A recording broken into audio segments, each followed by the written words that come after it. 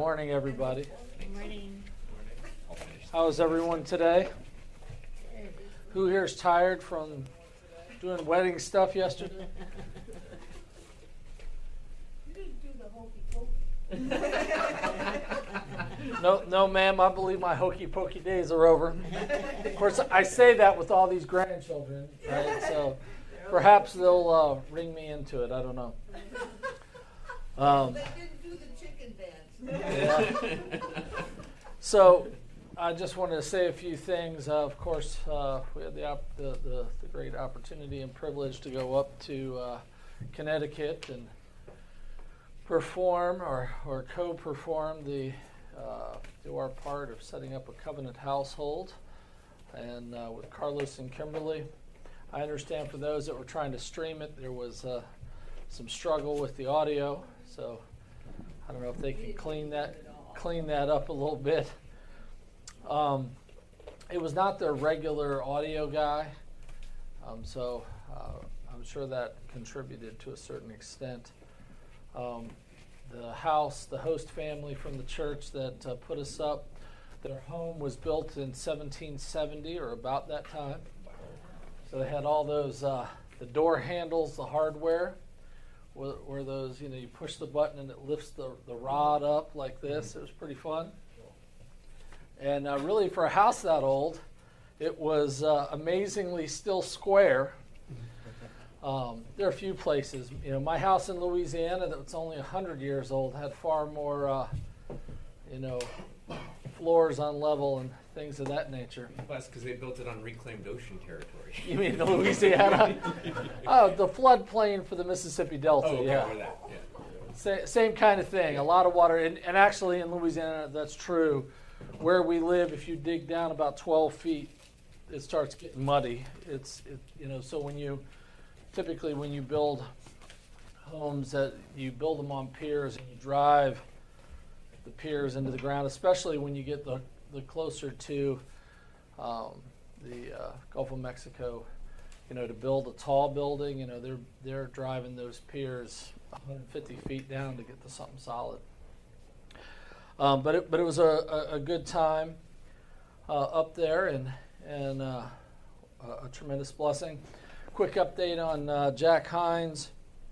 Visited with him last night after the wedding, and he's just continuing to get weak. Continue to pray for him as he is in the final days of his life. He's having a lot of trouble, even just trying to move around in the bed. His arms seem to work fine, but he can't really move his legs. And it was pretty quick because he was up and moving around over a week ago. And as you know, just last Saturday he went into the hospital, and so he'll be in some type of hospice care and not returning to home until that time. And we may do a memorial service here for the community that knows him. We'll see what the family wants to do and what the needs of the community are. But please be praying for Jack. I'd also like to ask you to pray for Walter Smith. I've mentioned him before. He's a young African-American pastor. I say young, he's probably 30, 31 years old. He's in need of a kidney transplant. He went to the hospital on Friday. He does dialysis. He had undiagnosed type 1 diabetes. And when he was in high school playing football, his coach was like, something's not right with you, and had him go and get checked out, and they determined he had type 1 diabetes. Well, by that point, he had a lot of kidney damage. And so he's on the list, but he had some kind of really stressful event on Friday and went into the hospital. So just be praying for Pastor Walter Smith. Loves Christ, works in the Bay Ridge Gardens area over towards Eastport, one of the housing projects there. I would say that's his primary place of ministry. Two other things I want to just mention here today. One is on our way up to Connecticut, we had the opportunity to stop by Pennacook Baptist Church on the north side of Philadelphia, really in a bedroom community there of Philadelphia. And the reason we stopped by there, that church was founded in the 1670s. And we went by there because there's an interesting story about one of my ancestors who was a pastor at that time just outside of town. And of course, this would have been way outside of town then too, but that the Elder Dungan, that's my ancestor. He was pastoring a church a little bit of distance from Pennacook Baptist, but this pastor that was there, that they built the church, they called a pastor. This guy came in, his dad had been a pastor, but this young man really hadn't been. As a matter of fact, he wasn't even a Christian. And on his first Sunday, the story goes, he gets in the pulpit and he starts preaching, and the Spirit just overwhelms him with the guilt of his sin. And he cries out, he repents to the congregation, and comes down out of the pulpit. And so what the elders do is the elders send him to, of that congregation, they send him to Elder Dungan, my ancestor, who came and met with them and then came back to the church, baptized this pastor at this church from the 1670s, and then from that point, discipled him and brought him up in the faith. And this young man went on to pastor the church. But we walked through the graveyard, and there's a lot of Dungans in that graveyard, because after Elder Dungan's death, the church that was a little bit farther out moved, and they combined churches. So it's still in operation today, although the church building that is there was built in the early 1800s, because the original one burned down. But it's just interesting to consider the stories of God's church through history, how each one of us in some way is standing upon the shoulders of the Christians before us. And I just encourage you to be thankful to God for not one of us here is a Christian without others, how God has used his church. And the unusual stories, huh? How about that? A guy, not even a preacher, pretending to be one, convicted by the Spirit, and then how God used others in his life to restore him and train him and be a blessing. What a wonderful story for that. And lastly, and I'll mention this again for our main service, Advent's getting ready to start. And of course, Advent is part of the church calendar where we think of Christ's coming. But I don't want us just to have the attitude of reflecting back and pretending to be those that are simply anticipating Christ's first coming. As Christians today, we can consider Christ's future coming, right? We should be anticipating that, thinking on those things and what that means to us. And perhaps you're looking for something to, an Advent devotional for your family. And so I have a recommendation, O Come, Emmanuel. It's a liturgy for daily worship for Advent to Epiphany, so it takes you all the way through the 12 days of Christmas. And it's by Jonathan Gibson, pretty well-known guy, highly recommended. Came across the elders' email list last week. And I've checked it out. It's pretty outstanding. It actually has all the liturgy pieces, very similar to what we do. Great prayers, great readings, a wonderful tool, and it's really a nice book. It's got little markers to mark your pages and whatnot as well. It's about $25, but if you think about thinking about the years of use you could get out of a good liturgical book. I know Doug on the elders list said that he and Nancy were getting it. This is kind of a newer, he's done some other devotionals in the past. And a bunch of other elders, Steve Jeffries, who some of you have met when he came and visited us, he recommended it. Just a bunch of guys got on and said this is good stuff. So I encourage that. I'll put a link up. Yes. Is it kid friendly? Well, Like could you do with your children? I mean, with the ages of your kids, I don't see why not. I would encourage you, like you've got different readings and prayers in the liturgy, you have them do parts of that, right? Those that can read, right? And you just kind of guide them along in that. So that's how I would do that. Because you could do it, just you doing it all. And if you got really small ones, you could do that. But then if you had really small ones, I'd probably tell you to maybe shorten it up just a little bit so it doesn't make a 1-year-old too antsy sitting there listening. Yeah, I only asked because we've done one before that was like way over their heads. Well, I think there's two things we're talking about doing, like devotions with your family. One, you always stretch them. So like you read God's word regardless of whether or not you think they can get the doctrines that are there, because God's word never comes back empty. It's working in their lives. And then I think too,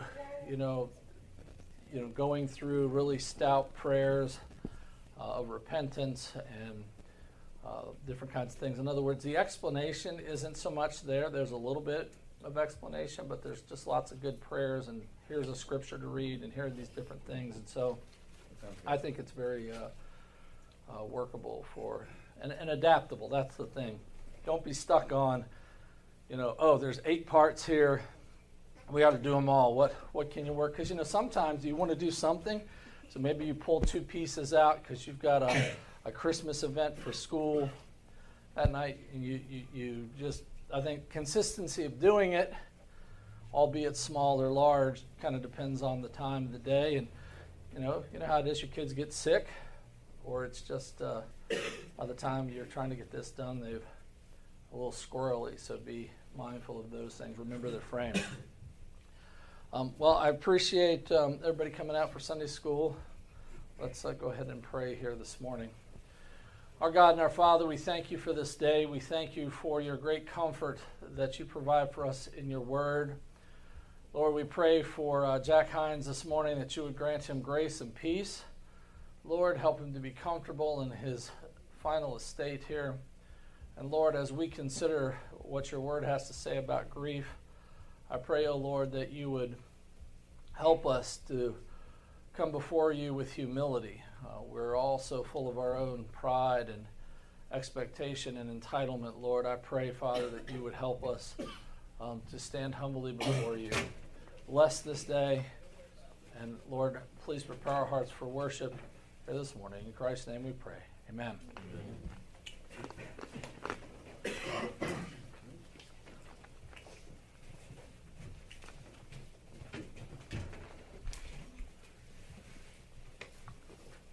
In preparation for this morning, and we're going to have to cover the subject of God's comforts for 2 Sundays. He has 20 points that he wants to make. I didn't feel like I could do adequate time to more than about 10 or 12 this morning, so we're going to cut it off at 10 points on God's comfort. We're continuing our study in grief, so it'll be this week, next week, and then the following week we'll be looking probably for 2 weeks at biblical medical ethics. Obviously, we won't cover everything in medical ethics from a biblical perspective.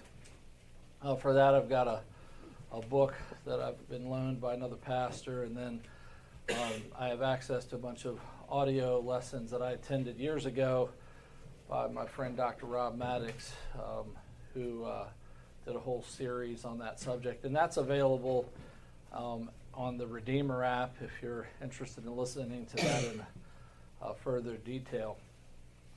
But they're actually working on taking what Rob did, his son, who's is working on putting that together in a book form, which I think will be helpful for many in the church. But as I was considering what John Flavel had to say concerning comforting those who are grieving, it occurred to me in the first 3 points that he makes how our own attitudes reflect in, and this is important, I think, in our daily life. When we started this series, I know that was some time back, we did several lessons on God's providence and submitting ourselves to God's providence. And I think to a certain extent we could step up to that and say, yes, I believe in God's providence, right? Where does the metal meet the road, right? Or rubber meet the road? It's when we're actually in the hard providence that we're challenged in our thinking. And I would say if we talked about the idea of entitlement, most of us in this room have certain thoughts about people who think they're entitled, right? We think about how some of our efforts as a nation to deal with poverty has created people who have a certain level of entitlement. Our lack of dealing with sin in people and basically telling them everything that they want to hear instead of telling them what they need to hear has created a level of entitlement. And as I read and looked at the scriptures tied to the points that he wanted to make, I thought to myself, wow. I mean, I know I said this last week when we were talking about how he was confronting sin, where grieving can become sinful, and how it's hard for us to think, man, someone's undergone hardship. We can hardly confront them with their sin because today that's the big thing. If something difficult or hard or someone has sinned against or committed a crime against them, we can't look at them and say, yep, we got to deal with the person who did this, but also, brother, sister, your sin. Don't forget to deal with your sin. You need to say this to folks, and we need to hear it ourselves, and how that's a little uncomfortable. And I looked at these first 3 or so, and I thought to myself,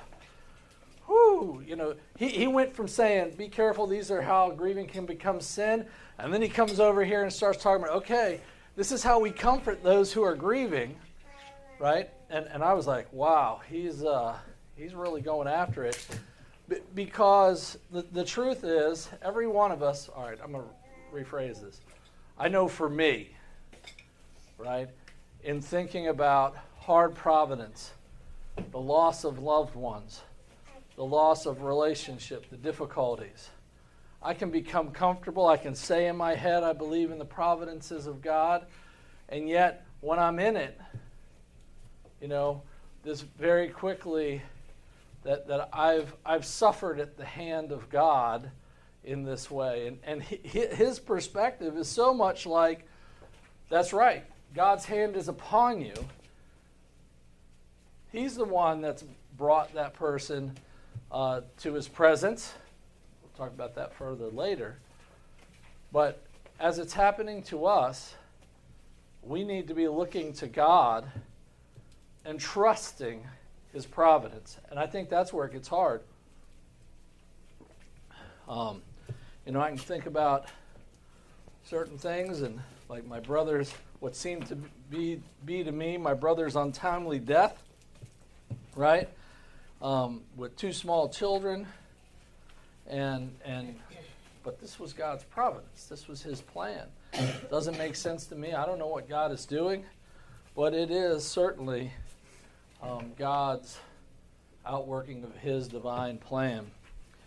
And so he says this, and this is the crux of it, right? Doubtless you would rather choose to bury all your children than provoke and grieve your heavenly Father. Wow. That's pretty heavy. He says, your relations are dear, but Christ is dearer to you by far. Now, we talk about this in theory, but are we really there? It takes a certain level of saying yes, Christ above all else. So he has these 20 considerations. We'll work through as many as we can this week. Consider in this day of sorrow who, the framer and author of this rod by which you are now smart. Is it not the Lord? And if the Lord has done it, it becomes you to meekly submit. You know, when he references Psalm 46:10, be still and know that I am God. Later he says this, you strive, or why do you strive against him? For he gives no account of any of his matters. That's Job 33. Think on that. In our own desire to be in control of things and for things to be the way we want them to be, right? He says this to all of us. The Supreme Being must needs be unaccountable and an uncontrollable being. Yes? The quotation from Job, do you believe that is gospel truth? Because a lot of Job is bad advice. Well, sure. So that specifically comes from which friend? It didn't say right here, and when I looked it up, I didn't look at that. So. Okay, got it. But I would say... Does Scripture teach that consistently, that God never gives any account for any of his actions? Well, I guess I would maybe rephrase it this way, and of course there is a little bit of the Old English at play in this work, but God is always just. He always does what is right, and he does what is good. End of story. And what seems just, right, and good to us is a failure. So in other words, I think, and one of the great sins of our day is an elevation, right, of us. An elevation of man and what we think is right and just. And God is not accountable to any of us. We can't stand before God and make accusations. And so to your point, can we learn from bad advice? Yes. But at the same time, I think the larger point he's trying to make here, regardless of that, is our stance before God Almighty. Where do we stand in these things? I mean, it certainly seems like Flavel is saying that is in fact capturing the truth about God. That's how he's quoting it there, correct? Yes. So regardless of if the whole context of that might be bad advice, of course, how much of wicked advice holds elements of the truth, right? And that's why it might appeal to us, right? As they might say, every good lie has elements of the truth in it. And so it has an appeal to us. We can take almost anything and put, I'm going to slang word here, but Christianese into it and make it some sort of pietistic thing that causes us to say, oh yeah, okay, that sounds godly. But it's not really a godly point. Yeah, and was it just that the Lord, the creator of everything, should be known as a man of sorrows and acquainted with grief? He who was perfect, and we who are so flawed, should not know sorrow and grief. And I think that's just it. God himself came down and, suffered, had sorrows, had death. We don't ever hear of his stepfather Joseph again, right, after he's about 12. It would seem that he died. Do you think that Jesus didn't have natural affection for Joseph and his care and thankfulness to God for the things that he taught him? Quite a challenge. Flavel goes on to say this later on. He says, the glorious sovereignty of God is illustriously displayed in two things, his decrees and his providences. With respect to the first, he says, I will have mercy on whom I will have mercy, and that's Romans 9:15. Here is no ground of disputing with him. For, O man, who are you that you reply against God? Shall the thing formed say to it that formed it, why have you made me thus? Has not the potter the power over the clay? And not to belabor the point, but this is really important for all of us. Again, I think we live in a day and age where we know doctrinally in our heads, but we really need to come to this place of submission under God. And of course, some of this means to say, I think it's always good when hardship comes upon us, Lord, what sins have I committed? What do I need to confess? Right? I used to say, am I guilty of sin here? And the question is not, am I guilty of sin, but what sin do I need to confess, right? Some of it is directly correlated to the hardship I'm going through.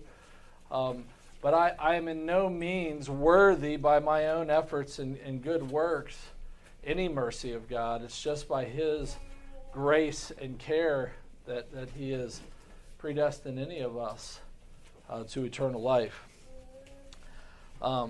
So I think that's an important framework for us to consider. The second consideration is this: ponder well the quality of the comfort that you were deprived of, and remember that when you had it, it stood, but in the rank and order of common and inferior comforts. So he's reminding us, now that we have a loss of some kind, right? We're deprived of it, right? God's depriving us of it.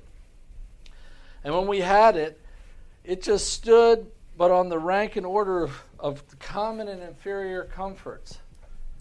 So God gives it to us. God gives us relationships.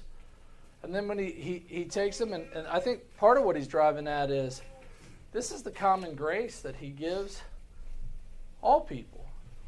Marriage, children, right? And in some cases, he deprives some of marriage and he deprives some of children. But we need to be thankful to God for the most common of things, the grace that he's given us.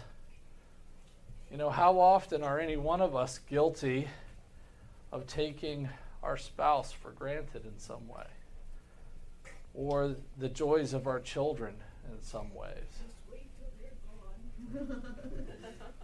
That's right. And we think of Jack, dear Jack, and his beautiful smile 2 weeks ago.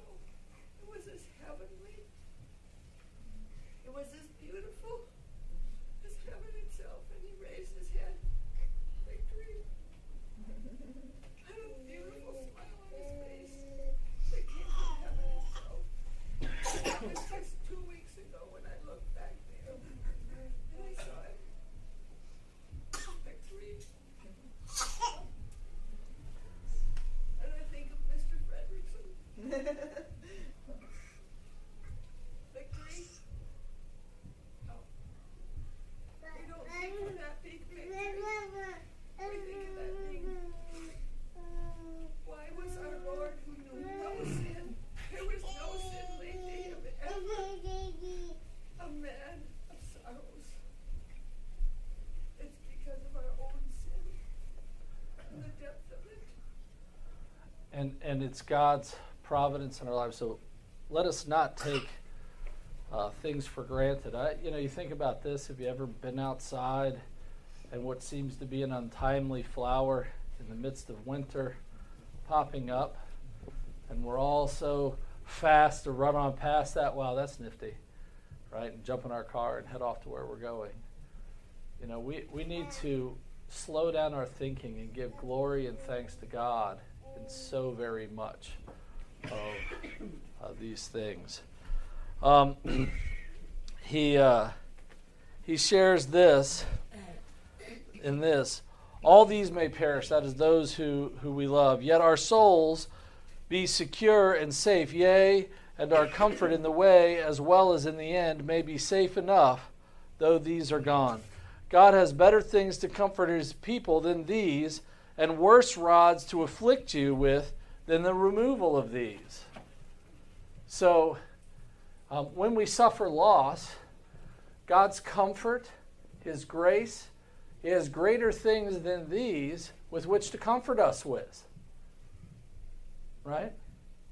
That of Himself to begin with. Right? And so we should lean in to God. We should trust Him. And then also realize that by His mercy there could be a harder life than this. All I did yesterday at the wedding was read the scriptures. But Father Thigpen there, he performed the service, the wedding of Jonathan and Courtney. And his father does a lot of work. He actually grew up, spent a lot of time in Russia, does a lot of work in the Ukraine today, and he's been back and forth since the war. And he and I were talking a lot about what's happening in the Ukraine. And we were just talking about the hardships and difficulties. And I know early in the war I shared about our church in southern Ukraine. And Stan Sanders brought up how there's only been like 6 days that they didn't have some sort of rocket or shelling since the war started. But I've shared to you how both parents were killed, and a 15-year-old young man has no parents now. And if you look at the building just crushed in from artillery strikes. Or if we think about our in the early 2000s, how some 200,000 Christians were killed in Central Africa in just terrible ways. There are harder afflictions that God has on parts of His church, and in so many ways as American Christians we have suffered little in what could be happening to us. And we know this, if we're honest, does our nation deserve God's wrath? 65 million plus children murdered, right? Even our own sin, as wicked as it is, we need to keep this in mind, God's immense grace that is upon us. And even in our affliction, God has comfort for us in a much greater way than the comforts that we've had with those with whom He has bestowed us with. Consideration number 3. Always remember that however soon and unexpected your parting with your relation was, yet your lease was expired before you lost them, and you enjoyed them every moment of the time that God intended them for you. So in His providence, God has a plan. And He intended them for you for a particular time. Right? And when God calls them, right, then the time that God had bestowed this gift to you is over. It's finished. And remember, does God have anything less than good for you in mind? Does He? Well, I know as I share these things, it seems ominous and heavy, but we can't lose sight that God's mercy and grace is being poured out upon us through our Lord and Savior Jesus Christ. The difficulty, the reason this seems so heavy right now is because when we have discussions like this, we recognize the woefulness of our sin, our undeserving situation before God. Right? I mean, that's how I feel. I feel like, wow. And, whereas we go through a process in our worship service where we confess our sins, right?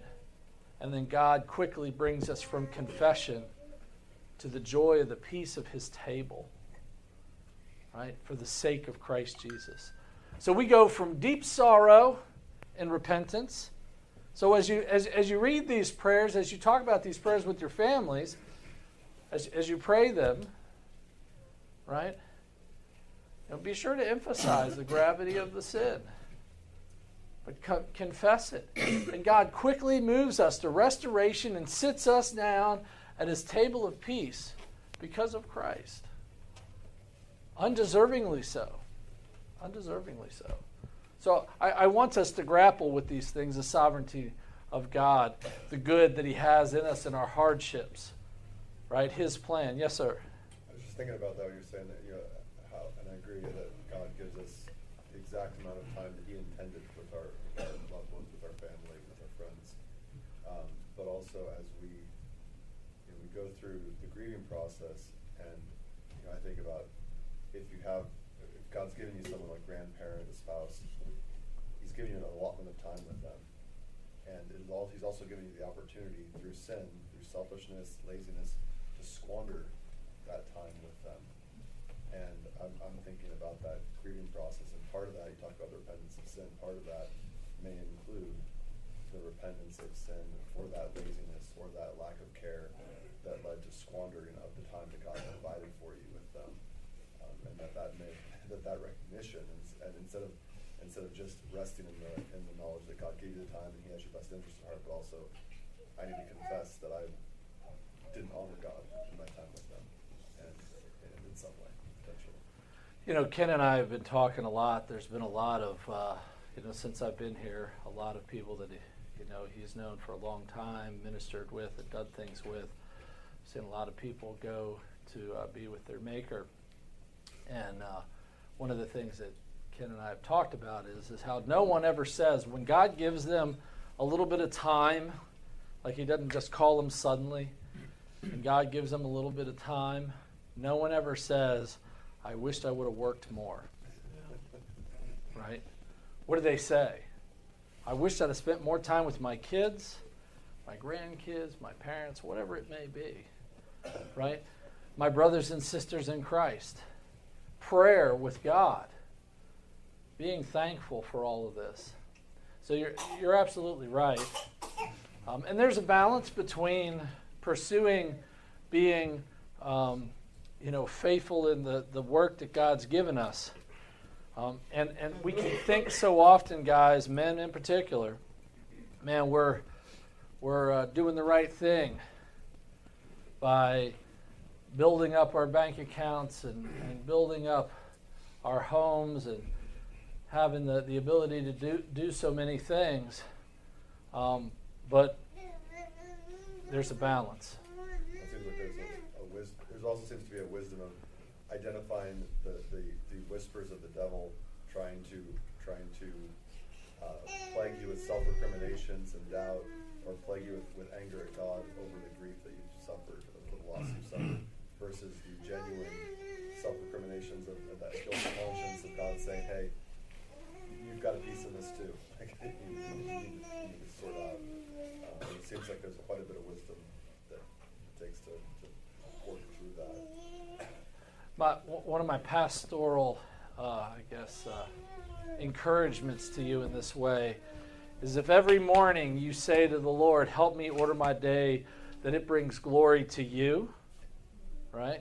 Even if, you're called up all of a sudden quick, pray that prayer and be thinking about that. When you come to your lunch and you go to say your blessing over the lunch, pray that prayer again with whoever you're with. Include that in your prayer to remind you. And when you get to the end of the day and you're lying in your bed, and I know sometimes we get to that bed and we're like, I want to go to sleep, right? Have a time of reflection and ask yourself before God, did I do that? Right? Gives us an opportunity to repent. I suggest you keep a pad of paper and a pencil on your nightstand. I know some people use your phones. I do this a lot. Make a note. Remind me of this. Create a reminder for tomorrow as I'm trying to lay there, right? But jot it down. So if there's something you need to go back and deal with someone, that you do that. Right? Because obviously, if your person is going to bed and your kids are to bed and you realize, hey, I didn't keep my word, or I yelled, or or whoever the person might be. You can make it right then, make it right. But otherwise, jot it down and take care of it in the morning. But it's important to do that in that way.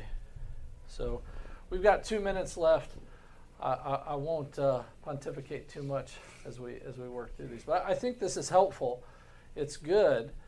And in this, we need to recognize and rejoice in God's grace. This is another reason, right? God, remember, He creates the world and He gives a day of rest, right? Where does true rest come from? Your sins, being forgiven, and coming to the God's table of peace. Think about that, right? Why do we come to church on the Lord's Day? Because you can't because we could all stay home and sleep in and just do nothing, right? But that doesn't bring true rest. What brings true rest is coming before God, confessing our sins, rejoicing in Him, hearing Him, letting Him transform us by His word, and coming to His table of peace. And then we go out and we're commissioned for the week in such a glorious way. We become refreshed. And yes, we carry that on through our meals together and the different things that we do. And we want to encourage that. And if you're blessed, if your kids give you any break, you get that Sunday afternoon rest. When my kids were small, it was much shorter. A lot of times it would be, one of us take the first half of dealing with the kids while one sleeps, and then someone takes the other half. But I just want to encourage you in this. True rest comes by God's grace and the tangible way that He deals with us, with His congregation. Well, let us pray. Our God and our Father, we rejoice in You. We thank You that You have our very best in mind. Lord, we thank You for Your grace. We thank You for the forgiveness of sins, and we thank You for the fact that even though we go through hardships, You, Lord, have granted us both grace and kindness. And Lord, today we rejoice that we can come before You, confess together, be restored, and come to Your table of peace so that we may go out and glorify You. Please prepare our hearts for worship and the renewal of Your covenant promises with us. We ask this for Christ's sake, we pray. Amen.